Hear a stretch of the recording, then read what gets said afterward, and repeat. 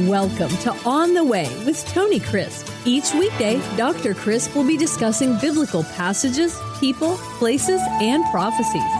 Tune in daily to start your day right and deepen your understanding of how to better walk the way and enjoy the journey.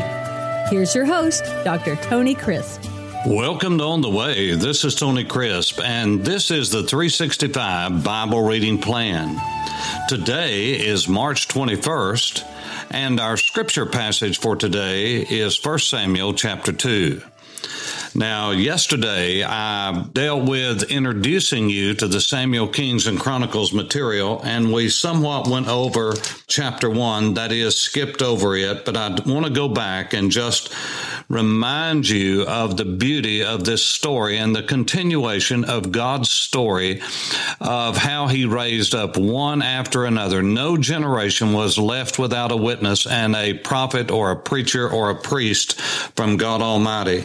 And that is the case where we find Elkanah, who was a man who had two wives, Peninnah and Hannah.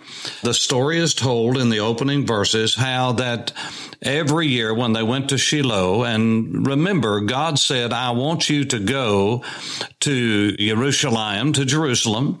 I want you to go to Shiloh 3 times a year. At Pesach, we call that Passover. That is the beginning of everything on the 14th of Nisan. And it was called Aviv at this point, which meant spring. And then you had the festival of first fruits and unleavened bread. And after Passover, you would have a Shabbat. And after that Shabbat, the first day after the Shabbat, which is the first day of the week, we would call that Sunday after Passover. Then that was the day when all of the first fruits, the sheaves of the barley harvest, were brought to the tabernacle and then to the temple as a promise of God's harvest to come. Now you counted 7 Shabbats or 49 days from that day of first fruits after Passover. And on the 50th day, that was the Feast of Weeks, as it is called, Shavuot. And it is also called in the New Testament Pentecost. Now, that's the Greek word for 50th day. This is how the people were to come. They were to come at Pesach. They were to come at Shavuot, Passover, the Feast of Weeks, 50 days later, after Passover, and then in the fall of the year when all the harvest was in and the summer was ended, they would get together for Sukkot. Sukkot is what we call tabernacles or booths. It comes from the word sukkah, which is the word for a tent or whatever the case might be. It might be what we would call a lean-to or something along those lines. But the whole idea is that it was a time when they commemorated the wilderness wanderings and that they lived as strangers in a land where they were. And so those were the 3 times that it's talking about there in 1 Samuel chapter 1. And so you had Hannah, who was one of the wives, and no doubt God had shut her womb up for a purpose. He always does. When he does things, he doesn't do them randomly or just perchance. He does it based upon his divine plan. And the scripture says in verse 8, Then Elkanah, her husband, said to her, Hannah, why do you weep? Why do you not eat? And why is your heart grieved? Am I not better to you than 10 sons? Now, that is just like a man. I'm telling you, you women know what I'm saying. Here a woman is grieving over something, and a man thinks that his presence is that's all it takes, and everything's better. Oh, my, it's still with us today. Lord help us. So Hannah arose after they had finished eating and drinking in Shiloh. And now Eli, remember, is the way that it would be pronounced, my God. Now, Eli, or Eli, as we say, the priest, was sitting on the seat by the doorpost of the tabernacle of the Lord. And by the way, The tabernacle now was not just a tent. The word for door is not like a tent door. It is the word for a door. And so there was a more permanent structure there, not like the temple. It was still a tabernacle, but it was more permanent. I believe they have found the base for that in Shiloh, and I've taken many, many people there to see it. It's the same dimensions, and it has a base, a more permanent base, because remember, the capital of Israel for 369 years was at Shiloh, and the tabernacle was there. So it had to have a more permanency to it because of the weather and everything that it stood for. And so you have different words for door, structure, those kind of things. So it was a more permanent structure. So he was sitting by the door. Hannah was in bitterness of her soul, and she prayed to the Lord and wept in anguish. Then she made a vow and said, O Lord of hosts, if you will indeed look upon the affliction of your maidservant and remember me and not forget your maidservant, but will give your maidservant a male child, that is, one that would carry on the name, then I will give him to the Lord, that is, I'll give him back to you all the days of his life, and no razor shall come upon his head. In other words, he'll be a Nazarite. And it happened as she continued praying before the Lord that Eli watched her mouth. Now Hannah spoke in her heart, only her lips moved and her voice was not heard. Now this just simply says she was praying in her heart. Now some people will say this was a divine prayer language as in Corinth. You really have to stretch it here because she knew exactly what she was praying. It was not something unknown. She was praying out to God, crying out in her heart, and her lips were moving because she was mouthing out those words, but nothing was coming out. Why? Because it was a public place. She was a woman, and she was already weeping and crying, and so Eli thought she was drunk because there was nothing coming out of her mouth, but her mouth was moving, and she was crying. So Eli said to her, how long will you be drunk? Put your wine away from you. But Hannah answered and said, no, my Lord. I am a woman of a sorrowful spirit. I have drunk neither wine nor intoxicating drink, but have poured out my soul before the Lord. Do not consider your maidservant a wicked woman, for out of the abundance of my complaint and grief I've spoken until now. Then Eli answered and said, go in peace. The God of Israel grant you your petition, which you've asked. And God did. And God gave a son. His name was Shmuel, Samuel. Now, it's interesting that the word Shmuel means hears. It's like Shema. It is hear, O Israel. That's the same word, Shema. And Shmuel heard of God or listened to God. In other words, it means to listen, but it doesn't mean just listen. It means to listen with a mind to obey. This is what's said of Abraham. He heard God, he listened to God, and he listened so he could obey. It's not just a matter of hearing. Many times a father or a mother will say to a son, did you hear what I said? Now, the reason they're asking it in that tone of voice is because they're not acting on it. The child's not acting on it. And so what you're asking is, did you not hear what I said with a mind to obey? Now, this is when God speaks to us. He speaks to us so that we can hear with a mind to obey. And so this is the whole thing that we have with the name of Samuel. And so here is Hannah asking God for something, and God granted the request, and Eli had been a part of that because he said, may God grant you your request, and God did that because of Hannah's prayer and because of the blessing of Eli, the priest.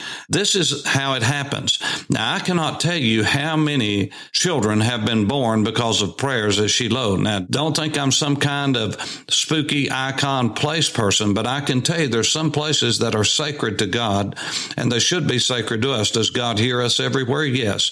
Does God answer our prayers everywhere? Yes. But there's some places that his ears and his eyes are open to all the time. Places, not just people, but places where people pray. He said that at Mount Moriah. And at Shiloh, I cannot tell you how many barren women who could not. They've tried everything. They've gone to fertilization clinics. They've done everything. They cannot have a child. They will come to Shiloh. They will pray. We will pray together, and God gives children. Over and over again, the Jews do this over and over again. This is a continual happening, and it happened there. It's a sacred place, and that's all I'm going to say, and I'll let you take it from there. But I'll be delighted to tell you over and over again, give you names of people that have prayed there that were barren, and God granted their request. You say, well, that's because they ask in faith there. Well, whatever it is, of course they ask in faith. But that place evidently engendered faith in them for them to ask in faith and the grace of God. And so Hannah had a child, named him Samuel. And in chapter 2, you have Hannah's prayer, a beautiful prayer. I'll just call your attention to some of the verses and some of the stanzas. In verse 7, for instance, of chapter 2, it says, "The Lord makes poor and makes rich. He brings low and lifts up. He raises the poor from the dust and lifts the beggar from the ash heap, to set them among princes and make them inherit the throne of glory." You see, Hannah understood she was nothing. She understood that it was not because of her that God answered prayer. It was because she asked, and he's a gracious God. And so as you read through this passage, she is anointed by God to sing this song. It says, "For by strength," this verse 9, "for by strength no man shall prevail. The adversaries of the Lord shall be broken in pieces." That's true. "From heaven he will thunder against them, and the Lord will judge to the ends of the earth. He will give strength to his king and exalt the horn of his anointed." And Samuel was an anointed man of God. He fulfilled the role of a prophet. He fulfilled the role of a priest. And to some degree, he fulfilled the role of a ruler or a king, even though that's not what he's called. And then we're introduced in chapter 2 and verse 12 to the wicked sons of Eli the priest. And it was an amazing thing that here was a man, and by the way, the same thing happened to Samuel.